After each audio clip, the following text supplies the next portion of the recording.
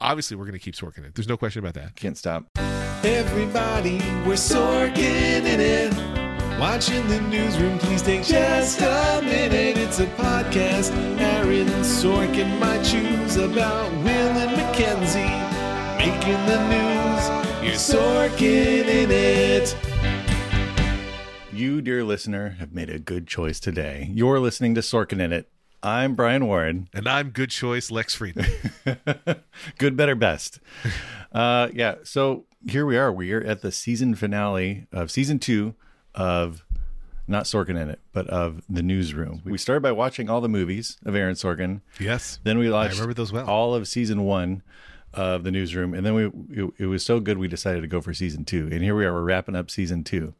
But Lex, can you tell us a little bit about this one? I believe it's called Election Night Part 2, which makes me think it might be a two-parter. To go behind the scenes of this podcast, Brian, about a TV show that goes behind the scenes of a newsroom, we typically record these every week. We watch episodes each week and record episodes every week.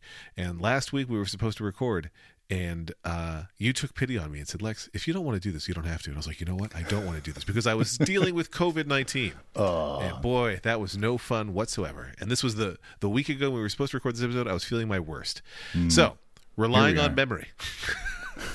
This was the second part. So as you and I have discussed throughout this season, this was meant to be another 10 episode season like season 1, but Sorkin wanted to rework the first couple episodes, and they said, fine, you can, and waste all that money that we've already spent, but we're going to shorten your order by an episode.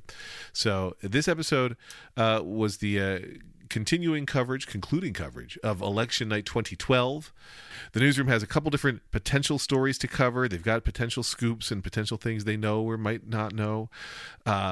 Everybody still wants to resign after the old kerfuffle over reporting on a chemical weapon attack that the United States never did, the Genoa tip. And Reese is going to get to decide. That's the daughter of Jane Fonda. Nope, the son of Jane Fonda. And Mac and Will are going to keep fighting. And, of course, we were continuing some of those really dumb storylines from the week prior, like Sloane wants to figure out who anonymously bid on that book that she didn't sign. Brian, I don't know how you felt, but I have often commented on this podcast about the Previouslys. I think they do a good job with the Previouslys. Yeah. And this time, and I stand by this, I watched it again right before we started recording just because I saw my very first note. Every single story covered in the Previouslys was one that made me say, ugh.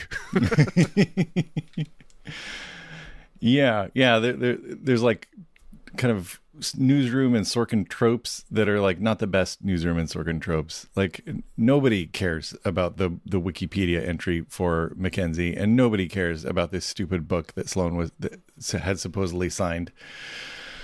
And yeah, there's a lot of groaners walking into this one. And that being said, I'll just go ahead and show my cards here. I kind of like this episode though, because I feel like those groaners are not ones that we spent that much time on in the actual episode, and so I was kind of cool with how things ended up. How about you? I liked part 1 more, but I did think that this was in the upper echelon of this season and of the series. I thought this was a good episode. This is a good newsroom, no question about it. Cool. I liked our very kind of opening segment because listen, a lot of shows, a lot of scripted fiction are going to have things where we know more than they know. Yep. Or we can see that, the Three's Company, like, are we communicating about the same thing at the same time or not? And I really like Jim flies into that room in the beginning of the episode and he's ready to apologize for having not properly corrected an election call that he erroneously had. Yep. And Maggie's like, nope, that's not why we're and I like that he's right. I take responsibility, it's my fault. Nope, that's not why we're here. And I thought that was funny. I like that opening to the episode. We have I don't know who this is. I wrote down Taylor leaks that all senior staff are resigning. Who's Taylor? Taylor is she used to work on the Romney campaign. Right. Constance Zimmer. So Taylor knows that potentially all the senior staff are resigning, and then you've got this. I like the way that they reveal that. By the way, like she approaches Will asking if she can poach some of his best people. That was kind of a good kind of insidery way to handle that. That was good. Yeah, I like that too, and I actually even liked. I guess we're seeing a debate with Jim talking to his girlfriend on Skype, and they're having a debate about old media versus new media. Mm-hmm. Regular listeners know I'm avoiding saying Hallie's name until I confirm that her name is Hallie. I like their debate about old versus new media and who's like what news matters and how it's reported and where and stuff. Like I thought that was not prescient because it was already obviously clearly a thing, but I thought it was handled well in this case. Right. One of the ways that they referred to Hallie as like a blogger on her own blog or something like that, and they kind of made her seem less than she was. I always thought she was kind of like an A-lister in the same way that Jim was, but I guess that Jim was kind of slumming it on the bus, and this was like her one of the bigger breaks that she ever had. So, but I guess I miscategorized her a little bit in my head. I thought she was a bigger player. Yeah, I think you did. Because honestly, I don't even think Jim is a huge player relative to, he's not known for being on camera talent. So he's probably not like famous the way like a Will or a Sloan might be. And then I think, yeah, exactly to your point now that Hallie is an up and comer, but clearly, I mean, if her blog is getting traffic and she's breaking some stories there, like she's doing the work. Yeah, and also like the power dynamic in their relationship, she's always felt a lot more self-assured, like comfortable in her own skin. She also just she would kind of like not necessarily talk down to Jim, but she kind of had her shit together a little bit better, I guess. And Jim has been spending a lot of this season kind of figuring out himself. Yeah, I think that's exactly right.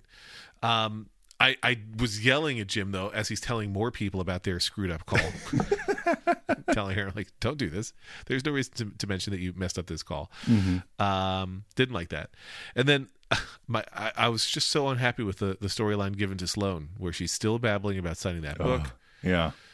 And I guess they're saying that the German error was a true error. That Gary Cooper meant to write "enjoy this book," not "shred this book," which to me like takes a little bit of the air out of it. Yeah. I remember us kind of debating why he had written "shred this book," and I remember trying to like get inside Gary's head, thinking he was getting inside Sloan's head, like of kind of hating that she had to do this in the first place. But nope, it was just him just speaking poor German. Yeah, and. As we always say, boy, is Jane Fonda having fun with this character. Jane Fonda seems to be having the time of her life. And now at this party, she's like, no, I'm letting Reese decide. Reese gets the choice. And while that's happening, knowing that that's what's going to happen and knowing what they think the decision should be, I guess, Will and Mackenzie have both kind of, I don't know if they've planned it or if they just both know what the other is doing in real time, but they walk away from the broadcast, from election night broadcast. And I like this moment. Yeah. It felt a little TVE, but I like that they wanted to show the folks upstairs and maybe show the team themselves that they can handle it, and the team hates it, and they're like, no, you should be doing this. And like, I didn't buy it from everybody. Like the on-air talent, I felt like he's always been waiting for this moment. Like, of course I'm ready to do this. I don't need you, Will McAvoy, but it's TV, so they're all like, no, don't leave us. But I liked handing it over to Don and handing it over to Elliot Hirsch. I thought that was fun. I really liked the way that Elliot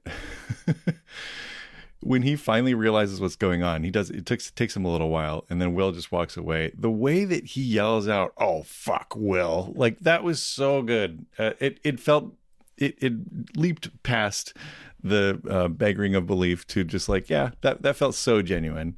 But the way that Don handled leap past the begging of belief. Sorry, go ahead. But the way that Don handled it was different, right? Like he was like, I'm not really comfortable with this, and then like he kind of.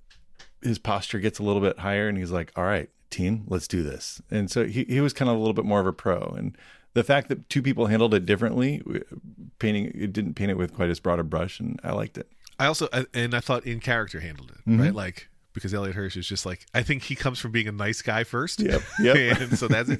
And then Don, like, I don't even think Don is like, being egotistical in that moment. I think that Don knows that there's a job to do and it's time to do it. And so if I'm the one in charge of the room, then let's go. And I like that. I think you're right. That's a great call. He talks about it later in the episode a little bit of just like, I love reporting the news. Like that he is kind of passionate about this. And the fact that he gets to do it and keep doing it with a little bit less of the BS happening, I don't know. There might be something there. Boy, I got real mad at a Will scene that comes next because now Will, now that they've walked away from broadcasting election night, Will triples down to Mackenzie that the ring was a prank, which we know it wasn't. And this is a time where I feel like, to my earlier point, it's being abused, the fact that we know more than they do, because it's just annoying. Like at some point, we know he's going to tell her the truth at some point, and this felt like delaying the inevitable. This felt like not ham-handed, but it felt like stretching out the story for I don't know whose benefit. Like maybe people who just stepped in for episode 9 of season 2, like I guess. But it felt annoying to me. Like we've already seen this conversation. Yeah, it felt kind of cheap. I had jotted down like the ring was a practical joke. He says that he returned it and he didn't. We know that he didn't return it, but like when did this happen? This happened like halfway through season 1. Yeah, he did buy it to win an argument. Like that time when he bought the ring.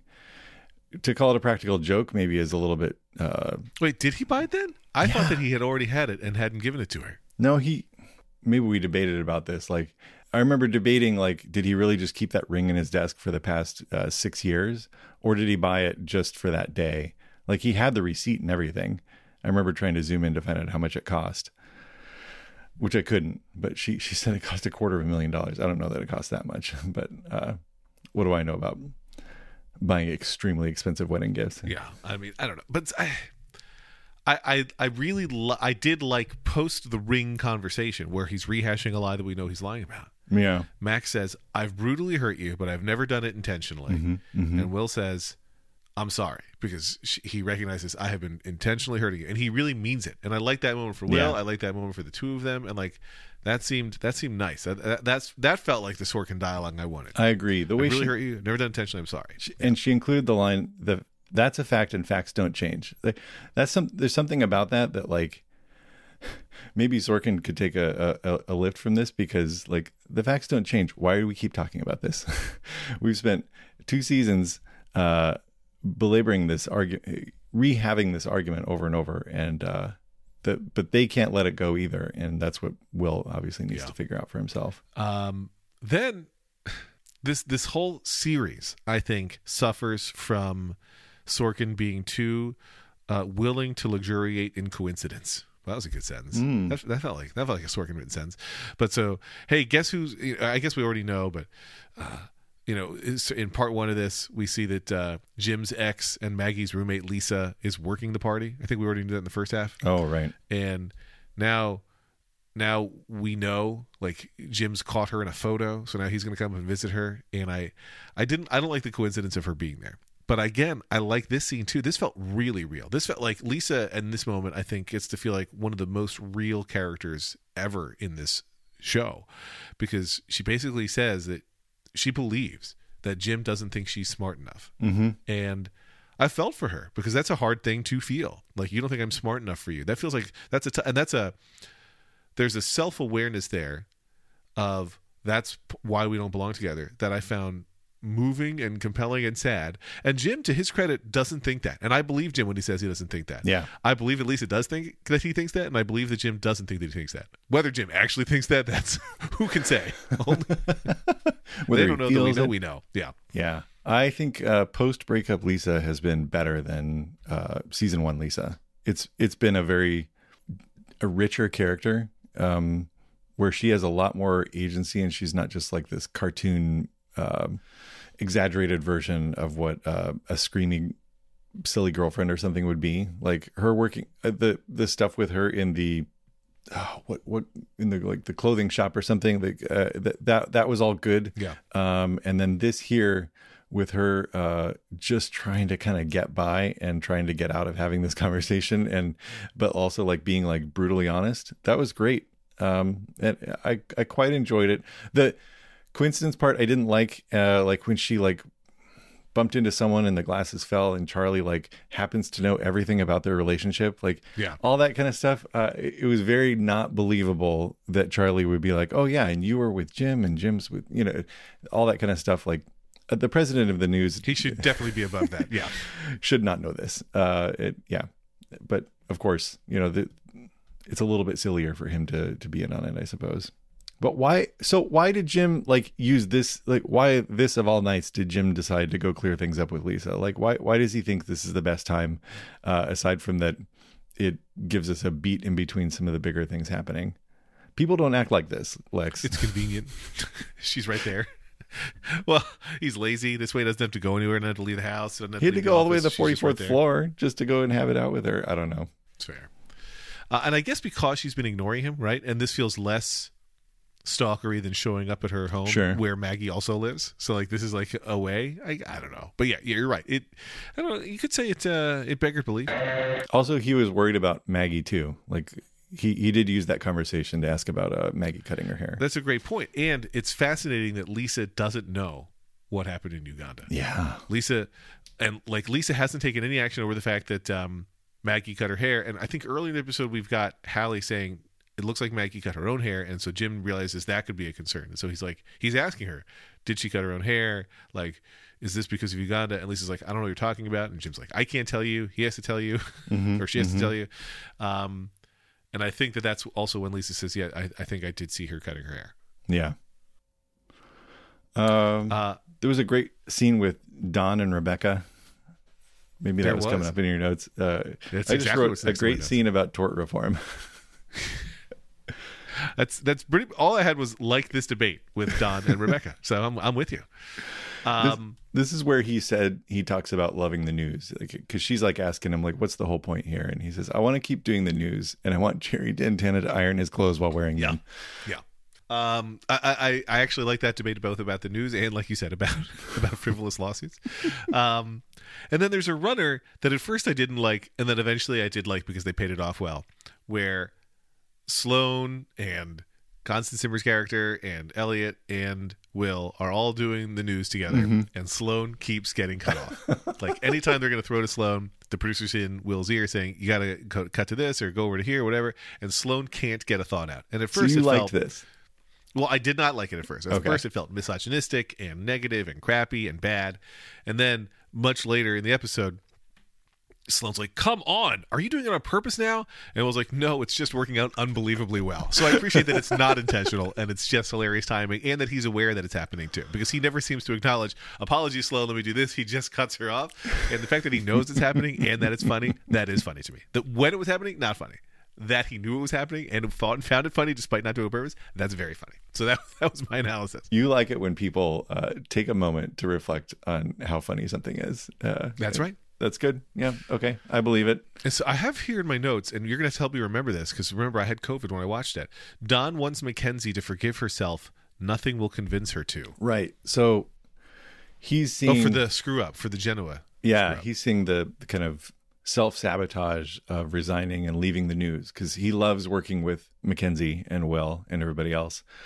If they leave, he's going to feel sad, and he doesn't want them to do that to him or to themselves. So it's rough for him to watch, and he doesn't believe it's their fault. Like, he is so mad at Jerry for ruining all this stuff, and he puts the blame on 100% on them, and he kind of he admires the machine of the news happening around him and wants it to keep going. Yeah, and like, I actually agree with Jane Fonda that them resigning doesn't work here. Like we've talked about when we went deep into the Genoa tip, like, nobody did anything wrong other than get deceived by a rogue actor in the newsroom.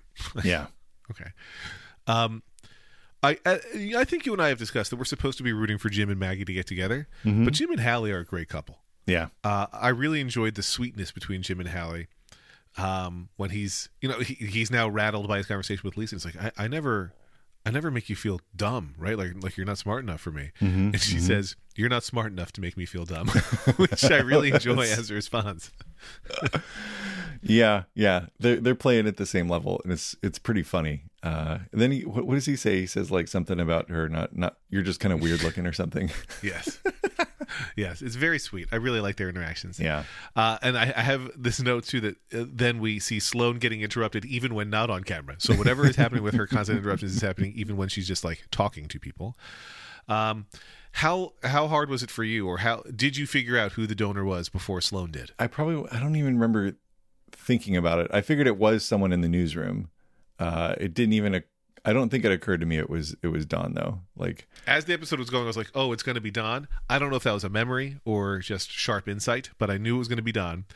The moment she was like left in Don's office by herself, I was like, oh, she's going to figure it out and it's going to be him.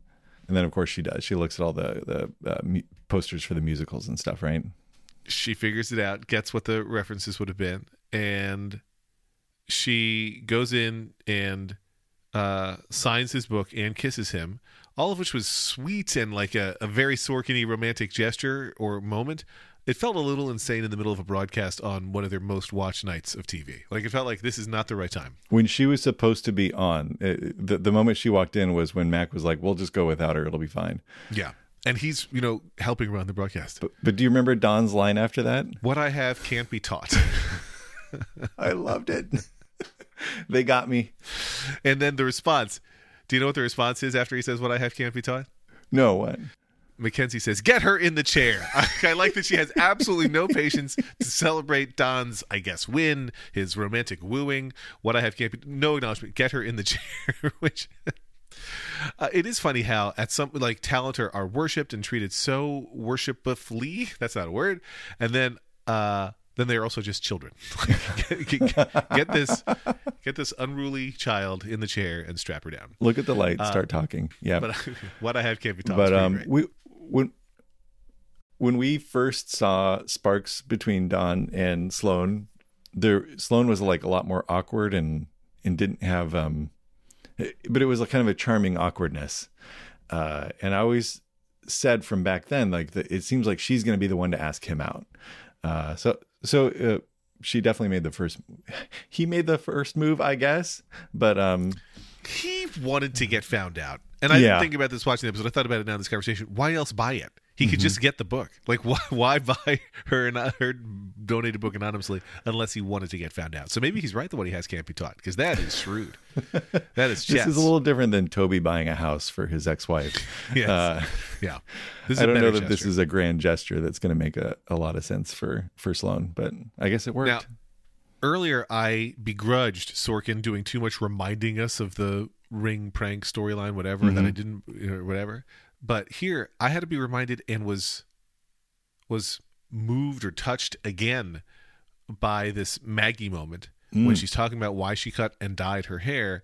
She reminded us that he had never seen blonde hair before. The child who gets killed while she's trying to take him to safety. I forgot that's why that we are told much earlier in the season that's why she cuts her hair and dyes it, because he had never seen blonde hair before, and she felt that was what led to his demise. But she was trying to save him, and. That's so anyway, but clearly Jim still cares about Maggie, and I was sad that Maggie doesn't consider Lisa her best friend anymore. Yeah. And I understand it, but she's like, Jim points out what is obvious to us, and Maggie needs to be told again and again, that you were trying to save the boy. And Maggie's like, you and Mac are tough and Don's tough. I want to be tough. And Jim says, you are. Oh, that's a good moment, Jim. That was good. And then there was like a moment after that where she talks about when she first noticed Jim. Yeah, and they were using flashbacks, and I'm usually not a fan of flashbacks, Lex, but this was super effective. I was completely sucked in by this. I liked that they really looked younger from just a year prior. Yeah. I'm guessing it was more than a year in between seasons. Right. That's a knowable fact, but I did not check. But she liked that Jim clicked on a yellow story, like not a red one. But this seemed to me like a low bar. I like that you're interested in all news, not just horrible murder news, is what I was taking away from this. But okay. And Jim says, you ran back into the building, and she says, he's dead and I'm alive. And then he gets Sorkin with the uppercut, where Jim says back to her, that's what I'd keep in mind. He's dead and I'm alive. And Jim says, that's what I keep in mind. Like, that, what a great line. What a great, powerful line. Like, you are alive. Start living. It was a great scene. It was an important scene to have, where it shows she's opening herself up a little more. She's bringing people back into her life, because she was closing things off and shoving people away and kind of wallowing. And it's great to see that Jim can still be a trusted confidant, where there was no romance in that conversation. There was no. That's right. You never expected either of them to lean in for a smooch. It was touching. It was. Back on the broadcast, they're debating whether Will's a Republican or the fact that Will's a Republican. I thought that was weird. I think it's weird every time. I don't think they would talk about it on the news. And then behind the scenes at the newsroom, Charlie is mad that the team didn't make the Petraeus trade, that they should have traded so they could report on the fact that General Petraeus was going to resign. And then finally, Charlie says what I feel like you and I had said to each other, which feels like these are smart people who should have figured it out sooner. I'm not resigning, and neither are you. I don't know why my Charlie imitation is so Muppety. Oh, it's Gonzo. Anyway, I'm not resigning, and neither are you. What, are we out of our fucking minds? Dantana doctored the tape. We waited 11 months before we reported on this. This is not an institutional failure. We poked and prodded, whatever, blah, blah, blah. And they're like, but all these embarrassing things are going to get released about us. And Charlie's like, Sloan punching a guy. I actually like that one. I like that line, but as you know, and as our listeners know, I do not like her punching a person. That's not how people behave. Yep.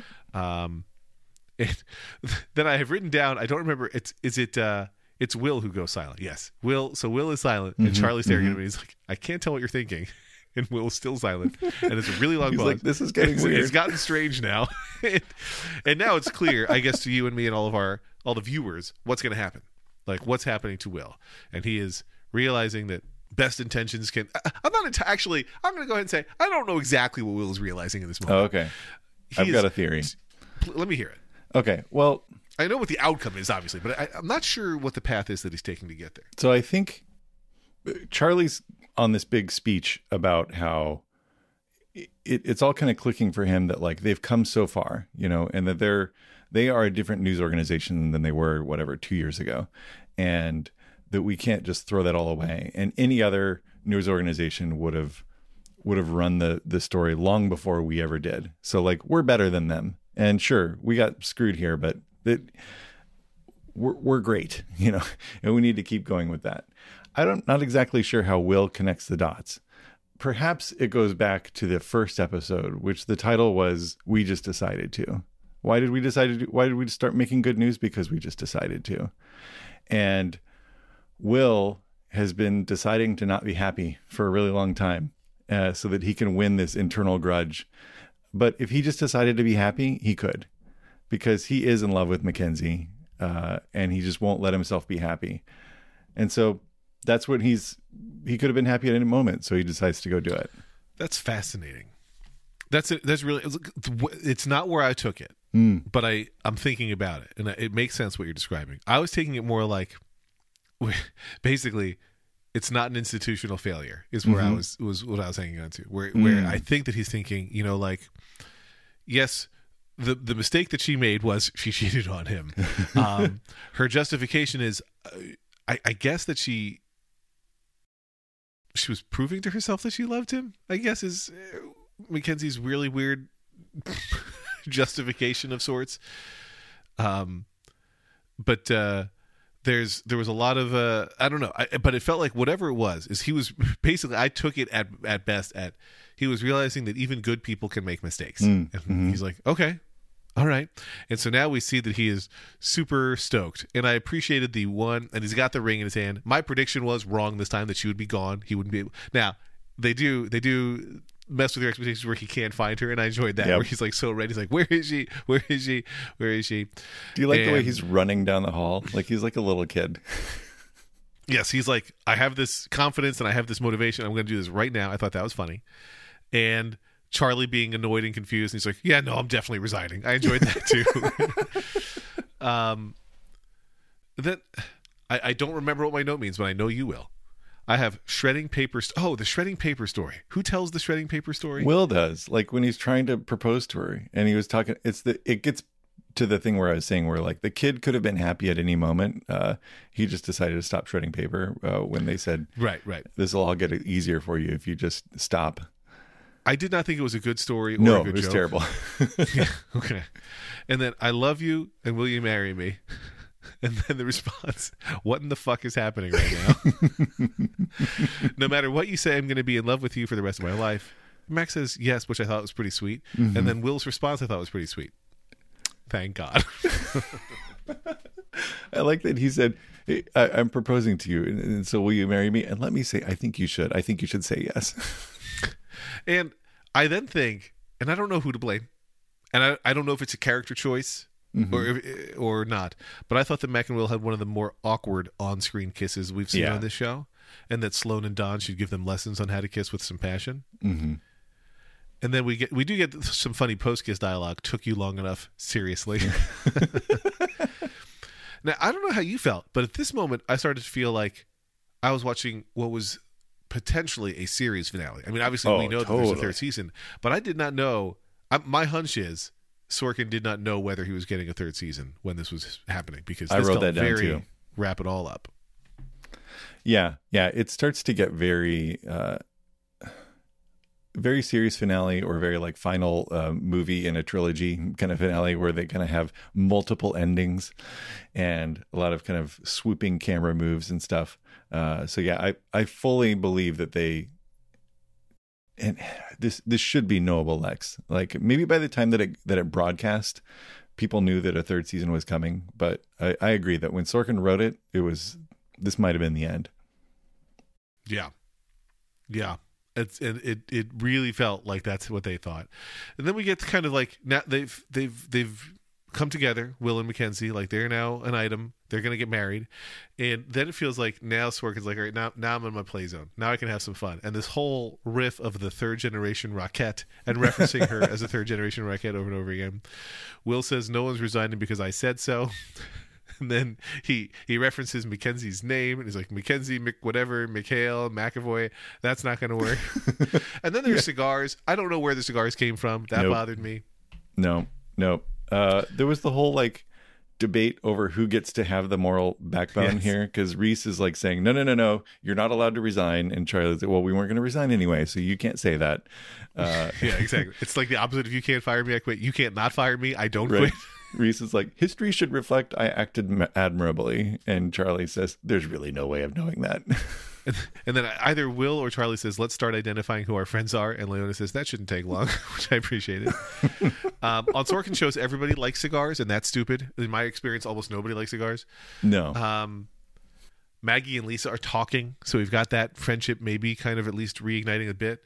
Hallie published her own story. We never even talked about it, but like Jim fed her a pre-written story. Oh, right. And she publishes her own, where I guess it's about what college Mackenzie went to, who cares, but she says thanks for the Romney interview, which I thought was sweet. Nice little callback.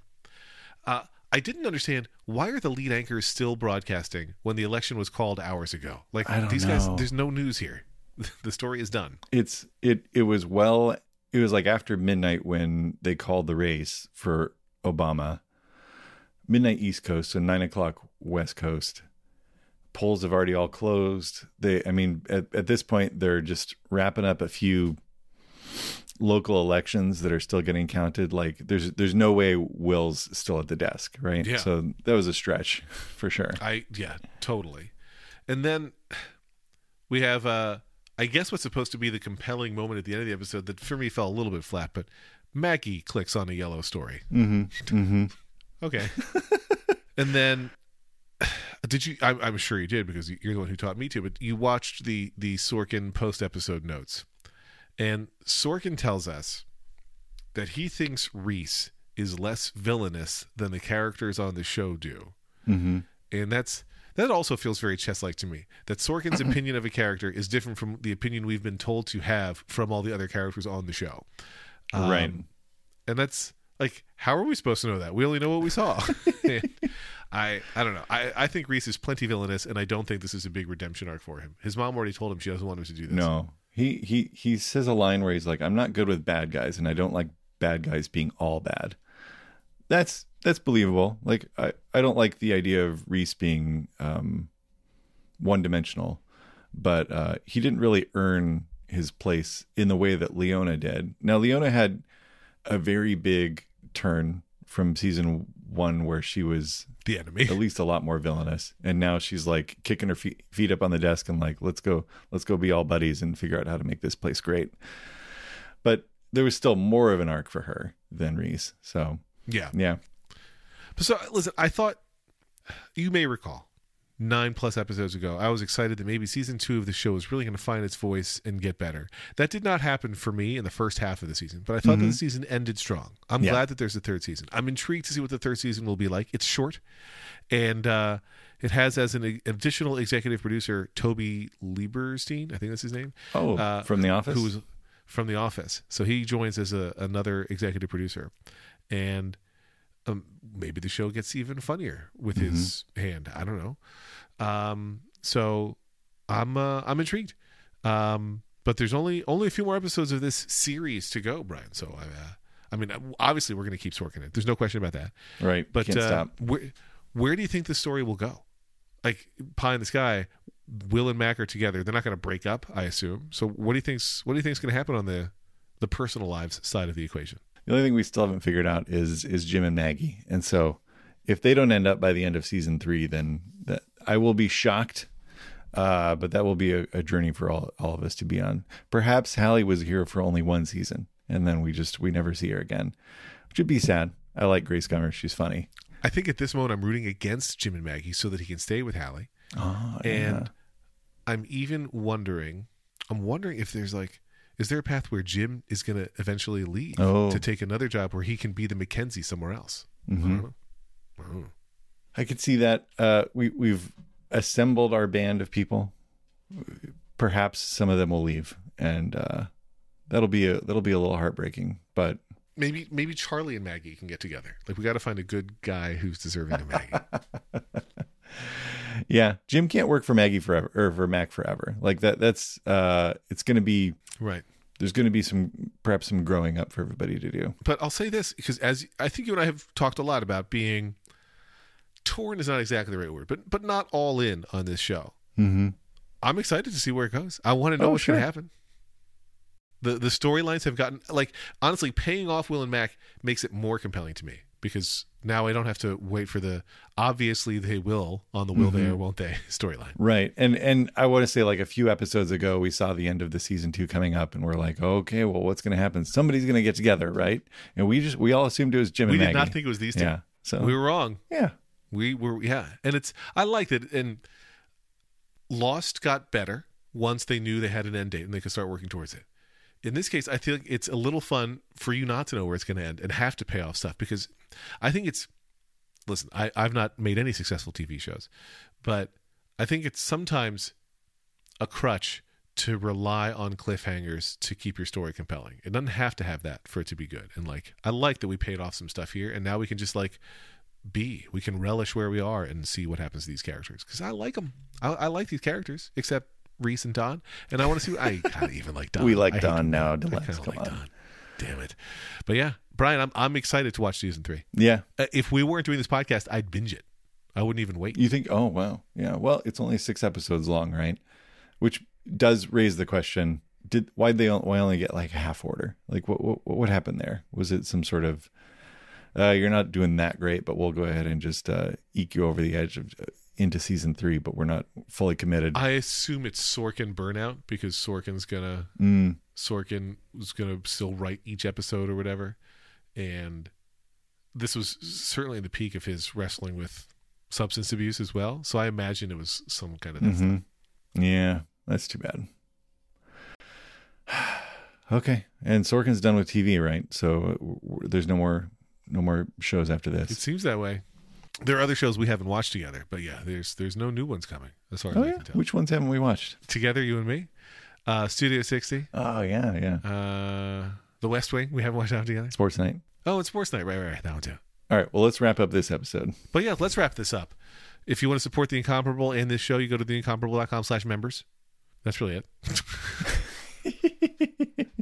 You should do that. Yes, and let us know if you have any ideas for what we should cover next. Yeah. Maybe it's even a different writer. Oh, there we go. But we're not changing the name of the show. If you know of any other writers named Sorkin, then we'll do that. And, of course, we'll see you back here for season 3 of The Newsroom, probably a week from today. Cool. Thanks for listening. You're welcome. Anything we should do in the meantime? Keep Sorkin in it!